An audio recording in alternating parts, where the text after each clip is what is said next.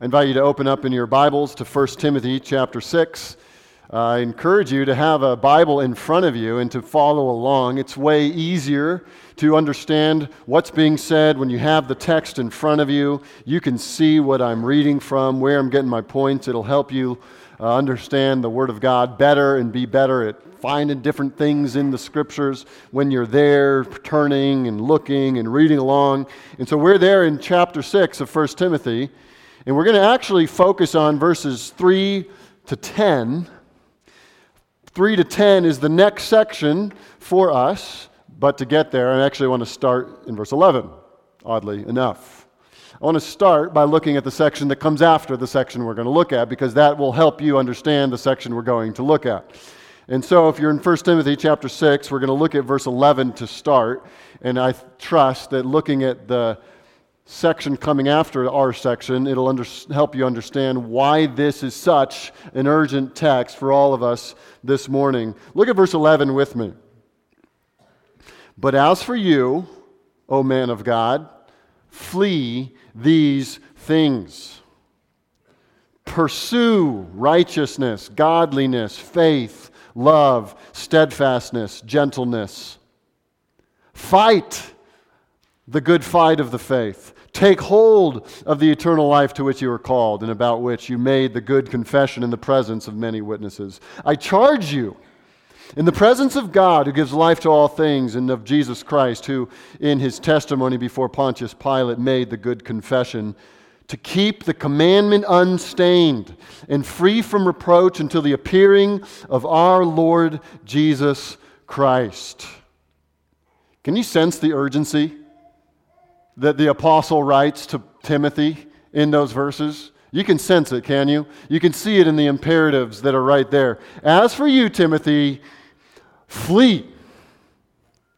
As for you, Timothy, pursue, be in hot pursuit of these things: righteousness, godliness, faith. Fight, verse 12. Take hold, verse 12. I charge you in the presence of the living God and of the Savior Jesus Christ, you have a responsibility before you that you must not fail. You must keep the commandment unstained. You must keep this free from reproach until Jesus returns. Can you sense it?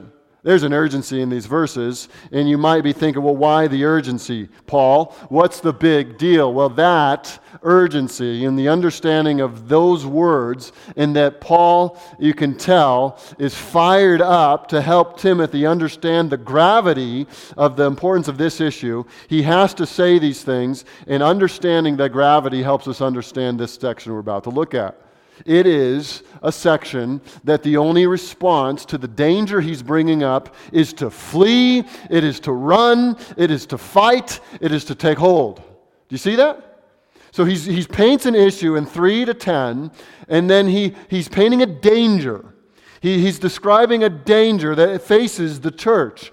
And he says, in no uncertain terms, the way that we deal with this danger that has the ability to creep into a church and to creep into your heart, the way we deal with it is by running, fleeing, fighting, grabbing hold of something. So the text we're going to look at this morning is of utmost importance for your soul and for the soul of this church. You say, what's the issue? Look at verse 9. But those who desire to be rich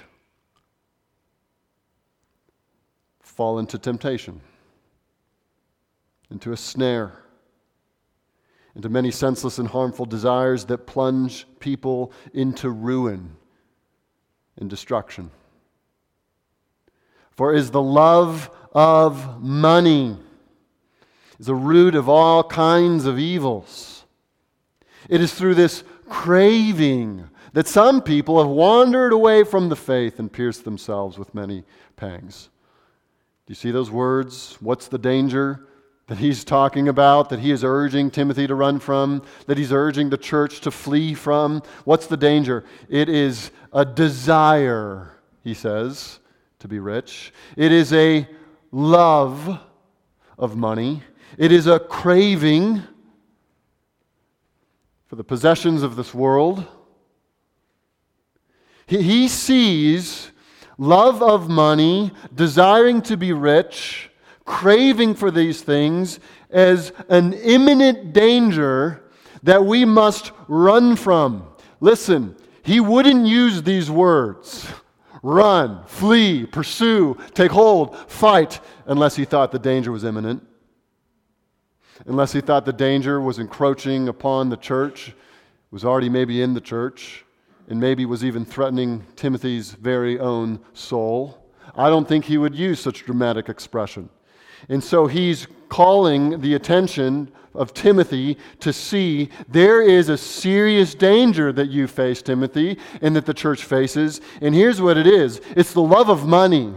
It's what we might call materialism. It's the idea that money is the be-all, end-all of life, and all the things that money can get for me, all the gain that money can bring into my life.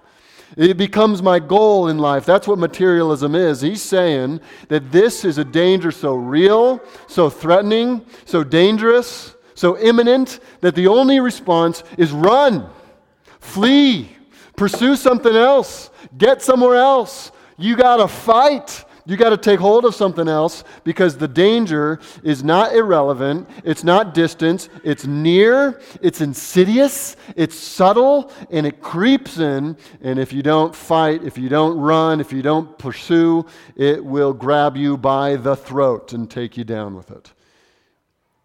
Friends, do you think materialism is a danger for the American church? Do I even need to ask that question? Isn't it obvious that this is a serious threat to any American church in this affluent society that we live in? I mean, we wouldn't be so naive to say that we're the people who are in danger of this. We wouldn't be so naive to say that, that was a problem that existed in those times, that Paul had to address Timothy and his church, and they had to deal with this. But in our day, we've escaped the temptation to materialism. Are you kidding me? Right? I think, of anything, the temptation is even more present. If anything, in our society today, we are living in maybe the richest society to have ever existed. The technology that has advanced and the abilities that we now have, we are living in the futuristic society that technology has afforded us, where we are able to use money in all kinds of ways to enhance our life in just a variety of ways. There's endless ways to use money to make your life more comfortable. You can buy this, subscribe to that, upgrade this. You are literally always being tempted, the moment you wake up in the morning till the moment you go to sleep at night, being bombarded with this idea that if you have more, if you take more, if you accumulate more, you can be content. You just need that raise. You just need that career. You just need that boat. You just need that home. You just need that car. You just need that new phone. You just need that wardrobe. You need those shoes. Whatever it is, we are addicted to the word more because we have bought the lie that more will make us content. We live in this atmosphere. You wake up breathing the air of this materialistic way of thinking. Every moment of our lives, we're surrounded by it. It's so normal. It's so natural to our society. It's hard to conceive of a society that's not materialistic. It's so everywhere, so present, so permeating, that I think we may have started to imbibe this thing, and we may not have even noticed.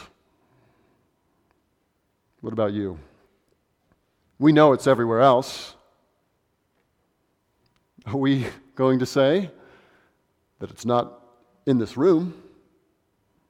It's certainly not in my heart. I don't struggle with materialism. I don't struggle with the love of money.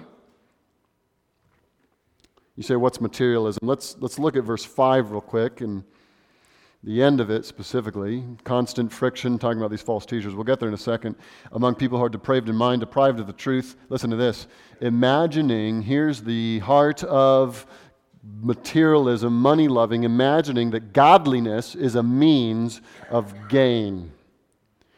Godliness is a means of gain. In the materialistic mindset, gain, that is earthly gain, earthly profit, money that enables you to get a certain kind of lifestyle that you want, that is the goal. And in the religious world, when materialism takes root, godliness, it just becomes a means to a different end. Do you see what I'm saying? Godliness becomes a pathway to what your actual God is, namely money. And if godliness can get you some sort of money, or if godliness, some form of godliness, can get you some comforts in life and put you up another degree, can make life go a little easier, well, sure, I'll be godly. Materialism puts money, puts comfort, puts the possessions of your life right in the center. It makes those things the goal. And everything else revolves around that. Your life gets oriented around the pursuit of profit, in whatever form that takes. Materialism, in the materialistic mindset, will see godliness as a means to get something else. Godliness not for God's sake, godliness not for love of God in Christ and truth. It is godliness for the sake of gain. And this threat is so imminent that Paul makes it very clear that the response to these things is run for your life. And so I want to ask you, how are you doing with money? Do you love money? Do you look to money? If you were to evaluate your own life and the schedule and the priority that you set, why do you do the things you do? At the end of the day, is it simply so that you can get more stuff and live with more comforts? Accumulation is the goal. What about you? Has materialism already infected the mind and the heart?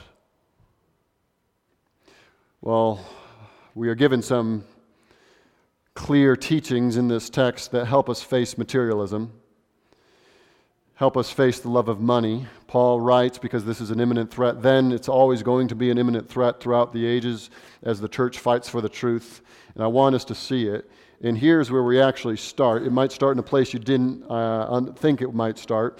But the way we face materialism, we're going to see, number one, is that we have to recognize false teachers. You see in chapter 6, verse 3, if anyone teaches a different doctrine and does not agree with the sound words of our Lord Jesus Christ and the teaching that accords with godliness, he's puffed up with conceit and understands nothing. He has an unhealthy craving for controversy and for quarrels about words, which produce envy, dissension, slander, evil suspicions, and constant friction among people who are depraved in mind and deprived of the truth, imagining that godliness is a means of gain. Okay, so we know that this church in Ephesus, remember, Timothy was to stay in this church, he was to teach this church and help this church, and they were a mess. And there were false teachers that had taken up positions of authority in the church, probably some of them were elders, and they were teaching all kinds of deviant doctrines. And here, Paul wants us to expose them. We got to get to the bottom of these false teachers so they can be understood. Now, we live in a day where doctrinal distinctives are kind of downplayed. The importance of sound teaching is kind of set aside. We don't want to be too edgy with our doctrinal statements. We want to kind of play the middle ground. Well, if you've been with us in the study in Timothy, you'd notice that it's frequently that Paul is saying to Timothy, you got to fight for the sound doctrine, because if sound doctrine goes, if the truth about the gospel goes, if we can't be clear about what God has said is true and how God saves sinners, then we're actually not helping anyone. He deals with false teachers in chapter 1. He deals with them in chapter 4. And here's a third time he's dealing with them. I mean, there's only 6 chapters here, and yet he keeps repeatedly coming back to the need for sound teaching and to expose false teachers. He describes them in such a way that shows their gross underbelly, because on the surface, false teachers, listen, they look friendly, they look nice, they maybe look approachable, but Paul wants to get right to the core. He wants to pull away the facade and expose them for what they truly are. And here's what he's saying. These are people that teach a different doctrine. You see that in verse 3? A different doctrine. It's a kind of doctrine that doesn't agree with the sound words of our Lord Jesus Christ. It doesn't accord with godliness. He's not referring to, let's get this straight, people who have a different view of your end times. He's not referring to people who have a different view of church government. Those things matter. We really value the right teaching of those things. He's not talking about that, though, because he's talking about people who are in disagreement with the fundamental message about Jesus Christ, the teachings of Jesus Christ. In other words, these false teachers will usually ignore what Jesus taught about the perfect holiness of God and the requirements of God. He'll usually ignore Jesus' teaching about a coming judgment where every human soul will be brought before God for judgment. These teachers ignore the seriousness of sin. Jesus made that very clear, that sin was serious. They'll ignore that. They'll ignore the reality of the wrath of God on sinners who do not repent. They'll ignore the need of salvation. They'll ignore that Jesus taught that He's the only way, He's the only door through which we must pass to enter salvation, the only name under heaven by which man could be saved. False teachers ignore these fundamentals of the gospel. They ignore the atonement of the cross. They ignore the resurrection of the dead. They ignore these things. And so they put themselves in opposition to the very Lord they profess to teach about. See, the false teachers, it's saying they deny the teachings of Christ. Now, if you are familiar with false teaching, if you've seen them on TV, which is where they like to live these days, if you've seen them, you'll notice that they got their makeup on and they got their smile on their face and they look good and they can maybe present themselves as kind and good and faithful. And, well, Paul wants to put an end to that perception. Look at this. Look at this. These people are in opposition to the words of Christ, he says. They're denying the teaching that accords with godliness, he says. Verse 4. He, referring back to these false teachers, is puffed up with conceit. This means proud. This means self-reliant. This means trusting one's own intellect rather than the Word of God. He goes on, this leading to the next description. You see it there? And he understands nothing. They're puffed up. They got this big head, and they got this little understanding. They actually don't understand the things that they teach about.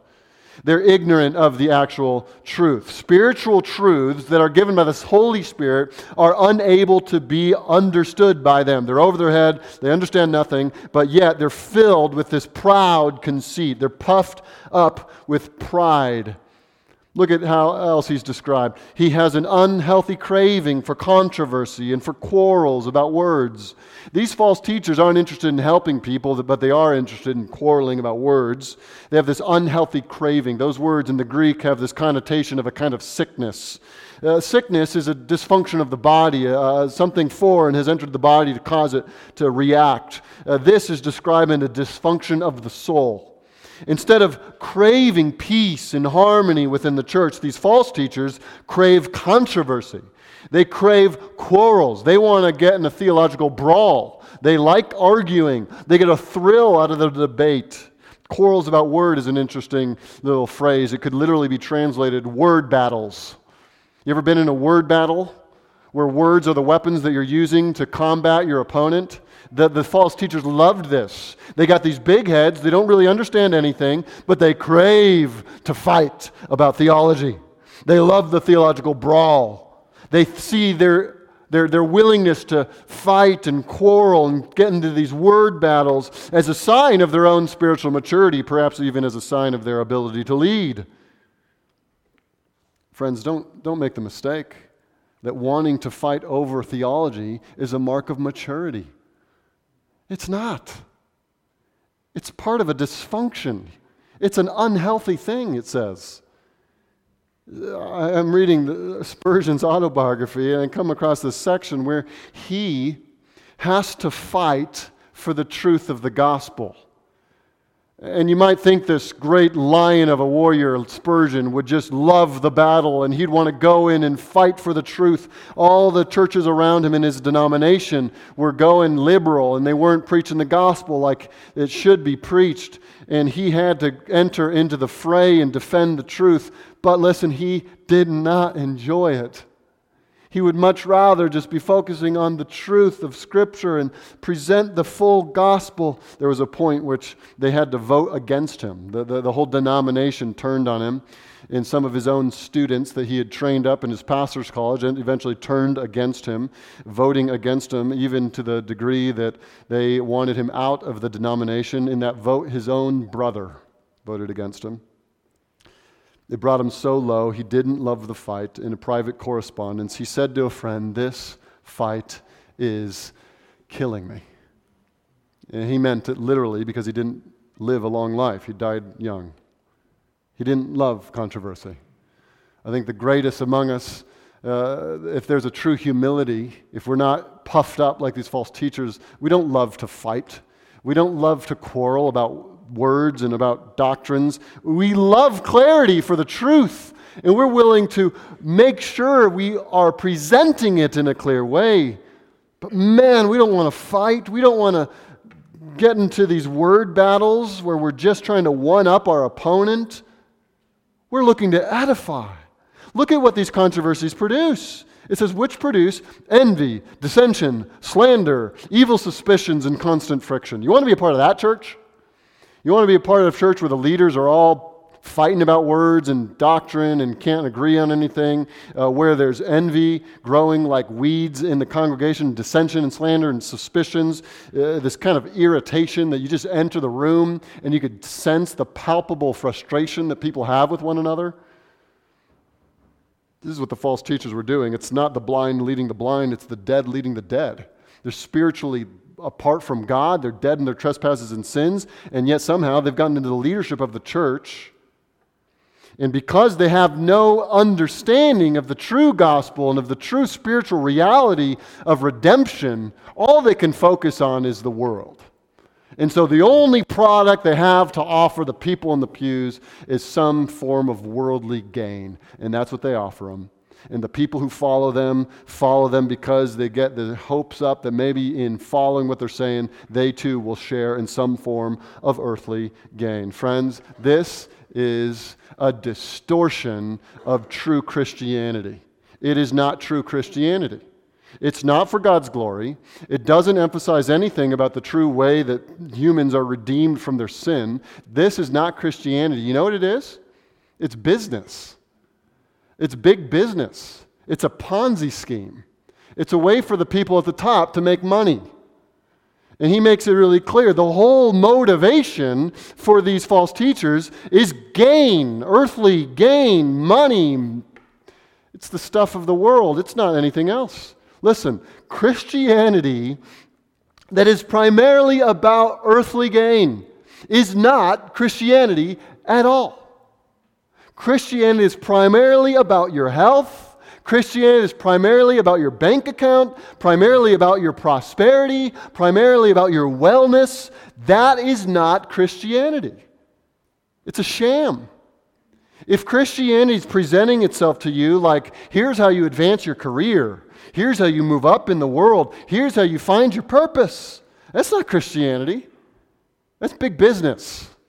And those people want you to sit in their pews or watch their shows or donate to their radio because they're interested in gain, not your soul.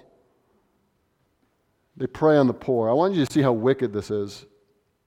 Paul is making it clear. He wants to emphasize the wickedness. That's why he's going to great degree to describe what they're really like. Consider how wicked this is. First, think about this. Think about the lostness of our world.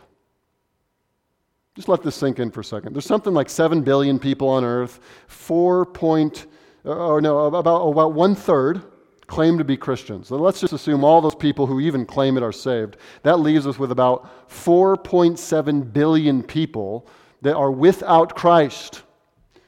Around the world, they're without a gospel of salvation. And if they continue the way they are without a Savior, they are headed to eternal destruction. That's what the Bible says happens to all people who are without Christ. Roughly 2 billion, I said that with a B, billion people of those 4 billion are without any access to the gospel. They couldn't go talk to a missionary if they wanted to. They don't have Bibles. They don't have churches nearby, and no one's anywhere close. And these people, being without salvation and without forgiveness of sins, are dying by the hundreds every day. They have to hear the gospel of Jesus Christ, or there's no hope. Okay, take that, and then also consider this. Think about the physical poverty in our world. You thought about this? There are billions of people who live in poverty. We are rich. And there are over 1 billion people who live every day on under $1 a day. That's their life. No shelter, no food, no medical care, and they're dying in quiet obscurity, not only impoverished, but spiritually lost. And here come false teachers. And you know who the false teachers like to target? They like to target the desperate poor. That's who they target. They like to get their greatest support from the poor. They want to exploit the poor. Why? Because the poor, often in their desperation, are looking for something to relieve them. They're looking for something to get them out of their poverty. They're looking for some sort of hope in this life that could get them to a better place. And here come these false teachers teaching that godliness, that Christianity is a means of gain, a means of wealth. Hey, come to Jesus. He'll make your life better. Come to Jesus. You could get a new car. Come to Jesus. He's going to make you healthy. Come to Jesus. Your kids won't get sick. Your life will be easier. Come to Jesus. And listen, they buy it. And it looks like Christianity to those people who don't know any better. And so they pay for it. They give to it. They donate to it. And these teachers get rich. They get rich on the backs of the poor. It's an absolutely disgusting parlor trick that these false teachers are playing on the lost and dying. They are giving a false gospel, and they're reaching into the back pocket and taking their wallet. There's a scene in the book Les Miserables that I remember thinking was such an interesting scene where after a battlefield, there's a bunch of dying and wounded soldiers strewn across the land, and he describes this shadowy figure that's going around and looking at all the different people, and he leaves you in suspense to try to figure out what that person is and what they're doing. And it's revealed that this person is not there to help the sick and wounded and dying, but under cover of darkness is going around and taking their money, taking their belongings, preying on those who cannot defend themselves, preying on the dying, preying on the wounded, and taking all their possessions while they cannot defend themselves. It's absolutely horrendous what false teachers do.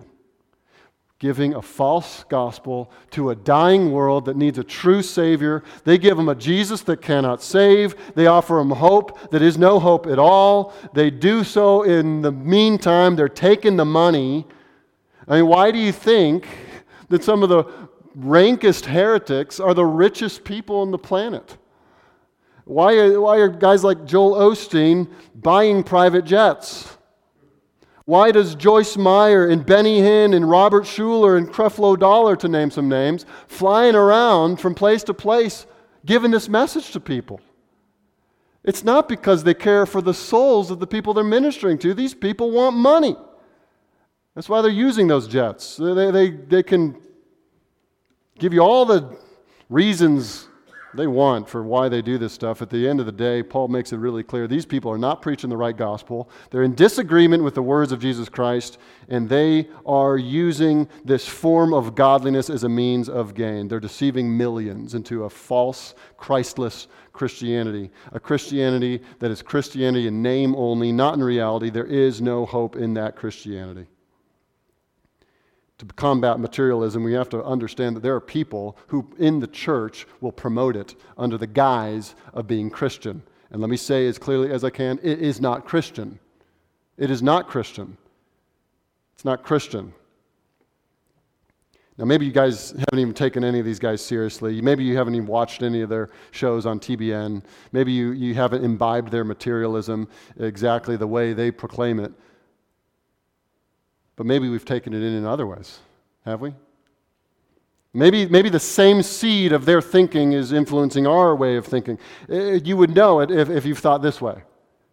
You're heading the same direction as them if you believe, maybe in some unarticulated way, that God owes you some form of earthly comfort and pleasure. Do you believe that? Do you believe that God owes you some sort of comfort in life? That He owes you some raise? That He owes you some sort of worldly pleasure? Do you think that God's just kind of this guy in the sky that's just trying to get you that promotion? What if God took it all away? Could you worship Him? What if it all goes? What if the house goes? What if the health goes? What if the car goes? The family goes? What if God brings you through a Job-like experience? Can you say, naked I came from my mother's womb, naked I will return. The Lord has given, the Lord has taken away. Blessed be the name of the Lord. That's Christianity. Christianity isn't, I'm trusting God to get more stuff, I'm trusting God to get gain, I'm using God as a means to a greater end. That greater end is whatever material stuff I want to accumulate in this world.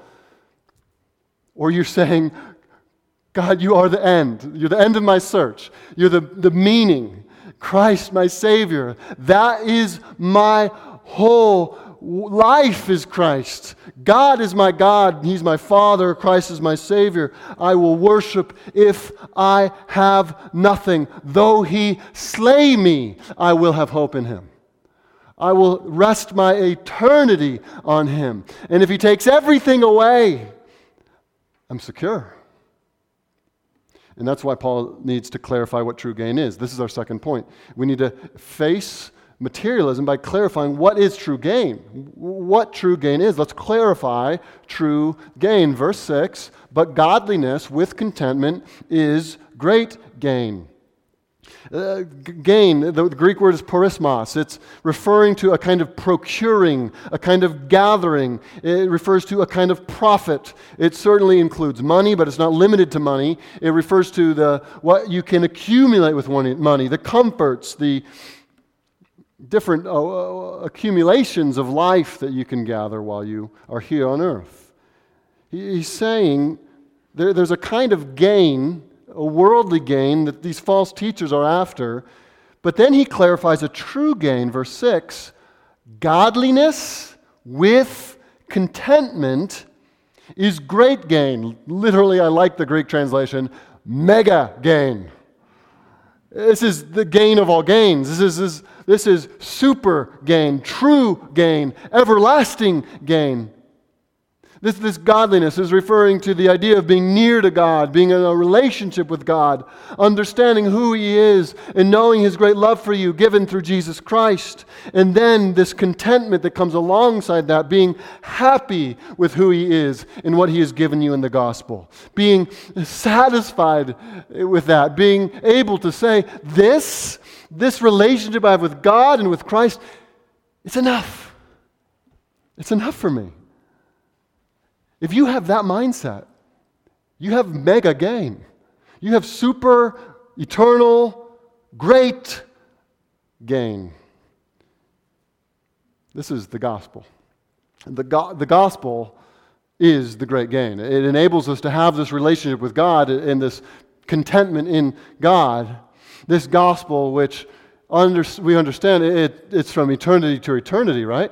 In eternity past, God the Father chose those who would be His to redeem them for salvation. In history, He sent His Son to come and shed His blood, to die in the place of sinners, to rise from the dead, really, physically, to conquer death.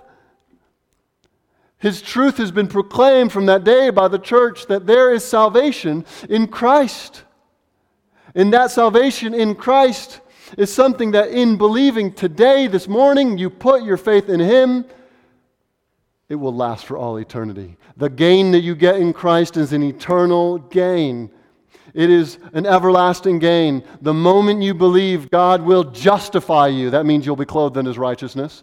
The moment you believe, He will forgive you. That means you'll be cleansed from all your former sin. The moment you believe, He adopts you into His family and you become His ever-beloved child. And you are then gifted eternal life. And that eternal life will go on for ages upon ages upon ages upon endless ages.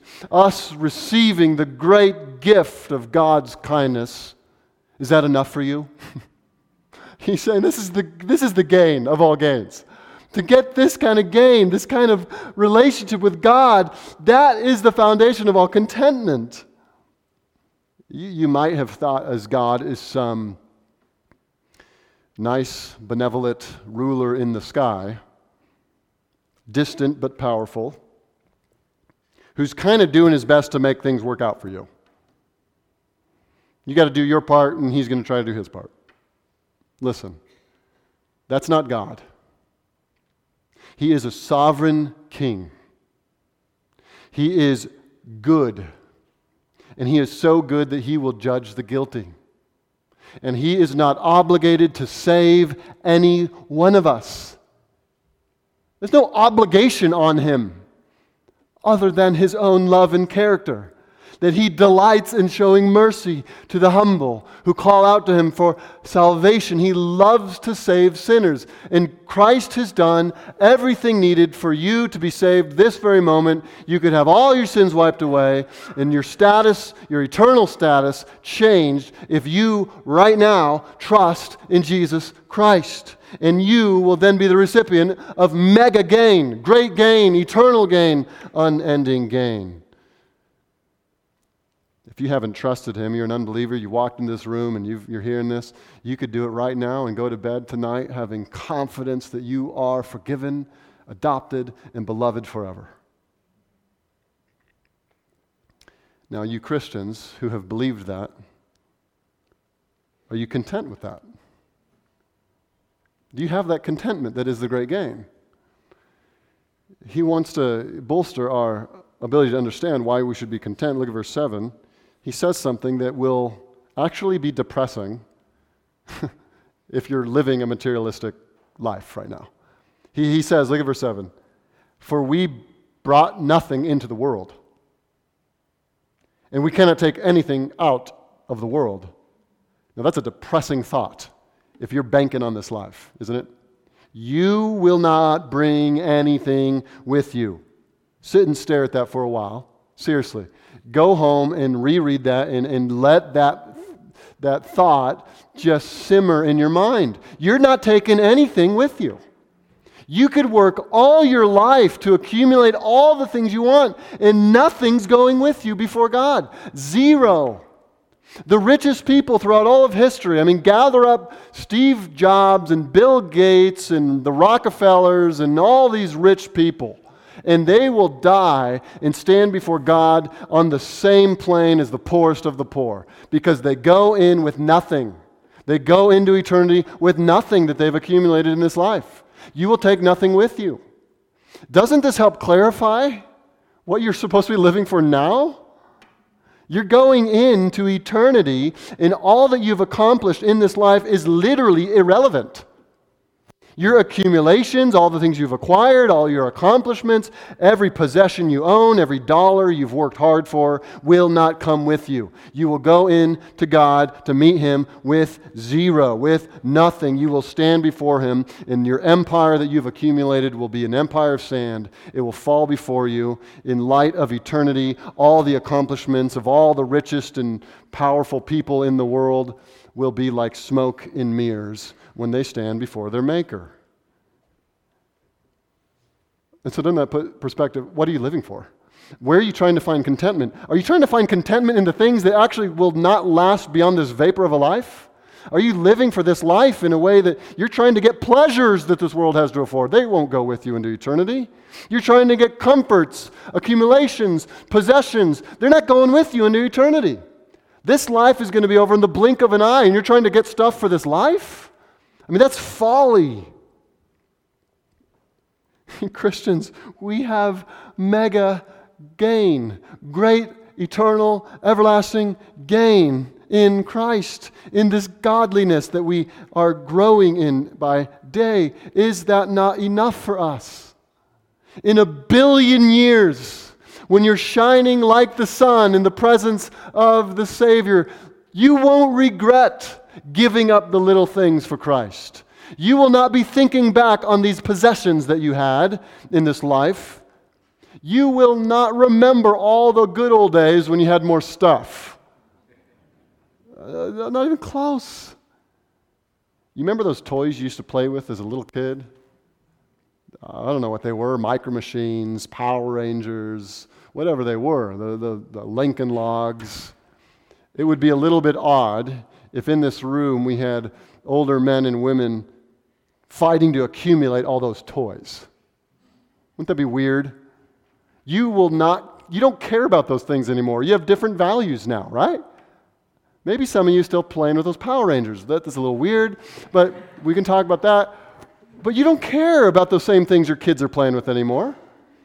Do you know that when we graduate to eternity, the things we're going to be looking back on, we'll even care less? Why did I care about the bigger house? Why did I care about the nicer car? All it did was give me a little more monthly payments. I mean, it didn't help. We have gain in Christ. Godliness with contentment, that's where the gain is. That's true gain. Are you content with your life the way it is right now? If you never got another raise, you content? You never buy that dream house, you content? You never get to purchase that car, are you content? You get to never can afford that major vacation. You okay with that? What do you love?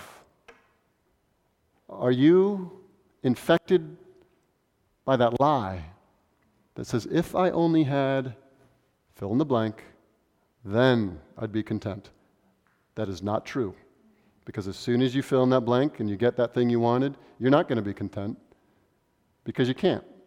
Because nothing in this world can actually make you content. Godliness is true gain. Godliness with contentment, that's where it comes in. That's where you become content. I like what Warren Wiersbe said related to this. He said, true contentment comes from godliness in the heart, not wealth in the hand. Don't be deceived. That stuff you're trying to live for, that's earthly possessions, is going to try to get you earthly comforts, it's not going to make you more content. True contentment comes from godliness in the heart. Now, we have to finish with this third point. The third way we face materialism in our lives and in the church is to identify the real danger of it. Identify the real danger of loving money. Look at verse 9. But those who desire to be rich fall into temptation, into a snare, into many senseless and harmful desires that plunge people into ruin and destruction. For the love of money is a root of all kinds of evils. It's through this craving that some have wandered away from the faith and pierced themselves with many pangs. Do you see the danger here? Let's go back to the beginning. He's saying that this is so dangerous that you must flee from it. You must pursue righteousness. You must fight for faith. You must take hold of eternal life. Why? Because if you don't do those things, you're going to slip right into materialism. Listen, we're all tempted to do this. Especially living where we live and in this culture that we live in, we're tempted to just slide right into materialistic thinking. We have to see this is dangerous. X-ray your heart here. Do a little heart check. Do you desire to be rich? Do you? Honestly. Do you love money? All the opportunities money gives you. Do you crave the comforts and privileges money can give you? Be honest. And then let's look at what the dangers are. There's 3 dangers. They're all going to start with D so we can remember them. First, money loving will deceive you. Money loving will deceive you. It's dangerous because it deceives you. Those who desire to be rich, that desire, that's something that starts in the heart, isn't it? It's something that starts in the heart, and therefore it's sometimes hard to notice. You start feeling a certain way, you start craving a certain thing, you start wanting. It starts as a desire. It doesn't start as a big external thing in your life. It starts with this desire to be rich. Maybe no one would see that desire, no one would recognize it, but there deep in your heart you got this desire, this invisible desire to be rich. I just want more money. And he says that those who desire to be rich, what do? They fall into temptation, into a snare. That word snare has the idea of a trap, a hidden trap, something that you can't see. You're walking through the forest, you don't know there's a bear trap set up, it's hidden in the leaves, you take a step right into it before it's too late, it's already got you. That's what a trap is. That's what a snare is. This is so dangerous that you don't even realize when you're walking right into it. You see that? So that's why you don't just go, okay, good point, Paul. I'm just going to carry on with my life as usual. No, you get vigilant. You get looking around. You start asking yourself, am I going into the trap? Does my budget show me, in the way I spend my money, in the way I prioritize my week, is that all showing me that I'm actually walking right into the trap of materialism? It's not bad to buy stuff, but here's how it happens. I just want a little bit of a nicer car here. Oh, we could just use a little bigger house there. I want to get that RV. I want to go to that vacation spot. Oh, we could afford a little more luxury here. And suddenly you look at your life, and it's shaped by the love of money, the love of stuff. You are trapped in a materialistic world. You can't even imagine what it would be like to change. And then you think about it a little more further, and you aren't even willing to change. It deceives you. You become trapped in it before you know it. Are you being deceived as you walk into the trap of materialism, money loving? Secondly, here's another. Money loving is dangerous. It's just dangerous for your life. Look at what happens into a snare, into many senseless and harmful desires that plunge people into ruin and destruction. Senseless, harmful desires. Do you see what if you notice, there's an interesting thing to point out here. Verse 9 says, those who desire to be rich, that word desire. And then it says a little bit later in the same verse that they're plunged into harmful desires. Desire leads to more desire. Did you think that getting your desire satisfied meant to the desire going away? You got what you wanted, now you don't have the desire anymore? No, according to Paul, you have the desire, and then the desire breeds more desire, and then you want more and more and more. You're never satisfied. And so what ends up happening is what verse 10 says, the love of money produces all these kinds of evils. You just wanted money first, and now you're willing to cheat, now you're willing to lie, now you're willing to compromise, now you're willing to cut corners, now you're willing to bully in the workplace to get that raise. All those things are happening because you love money. It becomes the playground where a lot of sins start playing around in your life. You get one desire out of control, and it's producing all these other sins.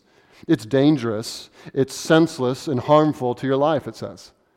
If you are not being careful, if you're going to be walking right into this deception, you got to know this is dangerous territory. This is extraordinarily dangerous for you.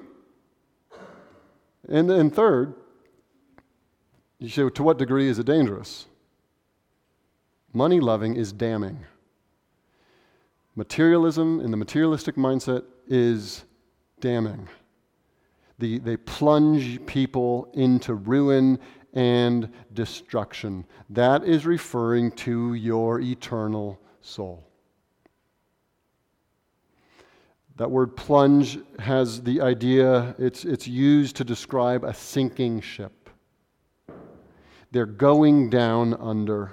They're being lost eternally. because they have traded the lordship of Christ for the lordship of money. They have tried to serve two masters. And Jesus says, you can't serve two masters. It's me, it's all me, or it's not me. But they've chosen to not serve Jesus as their master. They've made money their master. They wander away from the faith, verse 10. They pierce themselves with many pangs because they've made money their master, and money is a cruel master. Jesus is a kind master. Jesus is a gentle master. He's good and tender. He's a shepherd to you. You could trust your life to him, and he will do you good all the days of your life. Money? Devote your life to serving money, getting money, accumulating money, living for the value of money. It's a cruel master. You'll never do enough to please him. He'll never be happy with what you've attained. And when you come to stand before God, he'll abandon you. Who are you serving? Who's your master? In other words, really practically, all the decisions that you make in life, you're serving God or money, right? You're either doing things in your life to lift up Christ and to serve him and to make him look glorious. And money is a tool to help you do that. Or you're living your life because you have staked your hope on money, and having money is going to give you gain, and so you live your life trying to accumulate money. You build your career not based on how you can serve Christ, but based on what will get you the most money. You choose where you live, not based on faithfulness to Christ, but on what will allow you to get and save the most money or most possessions. You choose how you spend your time. You choose how you spend your weeks, not based on how you can be faithful to Christ, but how you can gather and accumulate and use money. And over time, the evidence abounds that money is your master, not Jesus Christ. You say, well, what does it look like to serve Jesus Christ? It is to reorient your entire life around worshiping him and to use money so that you prove that money's not your God, but Jesus is your God. Use money to make much of Christ. So what do? We're back where we started. Run! Flee! Don't try to play the game with this. Get out of the same room as materialism. Get in a different home. Get to a different city. Leave the country. Have nothing to do with materialism. It will damn you. It will deceive you. You go down that road, it is evidence that you don't actually trust Christ. You trust money. You say, well, I got a lot of money. What do I do? Paul actually talks directly to the rich. You say, well, is it wrong to be rich? Is it wrong to have money? Listen, we're all rich comparatively to the rest of the world. Is it wrong to have the money we do? No. Look what verse 17 says toward the end of the book here, end of the chapter. As for the rich in this present age, okay? That's most of us. Charge them not to be haughty, proud, prideful, nor to set their hopes on the uncertainty of riches. Don't set your hope on the stuff that you've got, but on God, who provides richly with us with everything to enjoy. They, the rich, are to do good, to be rich in good works, to be generous and ready to share. What do you say to the rich? Be rich in good works. Be rich in generosity. Be richly ready to share, verse 19, thus storing up treasure for themselves and a good foundation for the future. Every time you are giving, every time you're generous, you're investing in the future eternity. You see that? You lay for yourselves a good foundation for the future so that they may take hold of that which is truly life. You want to fight materialism. 3 two-word phrases that we get straight out of these verses. The ideas come straight out of these verses. First, live simply. Second, give sacrificially. And third, think eternally. Don't be proud. Live simply. Don't make life all about you, trying to accumulate all the stuff. Live simply. Live a modest life. Second, give sacrificially. Be generous and ready to share, verse 18 says. Whatever you have, you say, I've been given this by God. How could I use it for him and his glory? God didn't give it just so I can sit back and increase the amount of luxury I have in my life. You need to use your money to support your family. Absolutely, that's good and right. That's a wise way to use your money. But often when we are rich, when there's extra, we just think about using it more on our lives, our comforts. I think we learn here that getting more means giving more. That Christians are ones that say, in light of eternity, in light of what Christ has done for me, I'd rather increase my standard of giving than my standard of living. Live simply, give sacrificially, and think eternity. Think eternally. Think about heaven. Friends, God is providing for you, isn't He? He has been so good to you, hasn't He? Not only in securing your eternal salvation and promising you glory forever and ever after we're going to be with Him, but He's been good to us through this life, hasn't He? He has been kind, and if we were to all gather together and have conversations, we would go on and on about the good things God has done for us, the way He's provided for us, the way He's been there caring for us. And even though at times life has been hard, He has never left us, and He has never abandoned us. We are taken care of, aren't we? We are abundantly provided for. We have everything we need. Are you content with it? Godliness with contentment in that godliness is mega gain, great gain, everlasting gain. John Wesley modeled this very well in his life. I think we could learn from his example. True contentment is happy, like the verse says, with food and clothing. If that's all we get, food and clothing, that's enough for us. Verse 8 says that. If we have food and clothing, with these we'll be content. We don't need to accumulate. True contentment is happy with whatever God gives us, even if all we've got is food and clothing. How did John Wesley live in this kind of contented way? In 1731, John Wesley began to limit his expenses so that he would have more money to give. One year, when he began to do this, his living expenses were 28 pounds. His income for that year was 30 pounds. The 2 pounds extra he gave away. The next year, his income doubled. 60 pounds he brought in that year. He kept his living expenses exactly the same and gave away the remaining 32 pounds that year. His income kept increasing with his popularity, with the things he was doing and writing and all the ways he was known. He was increasing his income. He kept his living expenses exactly the same. And what rose? What went up with the income? His giving. He kept his lifestyle exactly the same. In modern figures, he was living on about $20,000 a year while making about $160K a year. The rest, giving it away. He was content with food and clothing because he had eternity with Christ. He was content with the little things, just providing for his family. Why? Because he had this great gain. He had eternity of being rich. He had an eternity before him of being prosperous. So he could live simply now. Friends, we're going to be rich for all eternity. Let's be generous now. That's what the Bible calls us to. And let us, with all diligence, run, flee the materialism that exists all around us all the time and is always trying to make a way into our hearts. Let's pray. Lord, I'm so thankful that we are so well taken care of. We have everything we need. In you, in Christ, by the Spirit, with your Word, we are so overwhelmingly provided for, and we recognize that we have only deserved your condemnation. But you have given us salvation, full, total, and eternal salvation, not something we need to earn by working, but something that was given freely as a gift.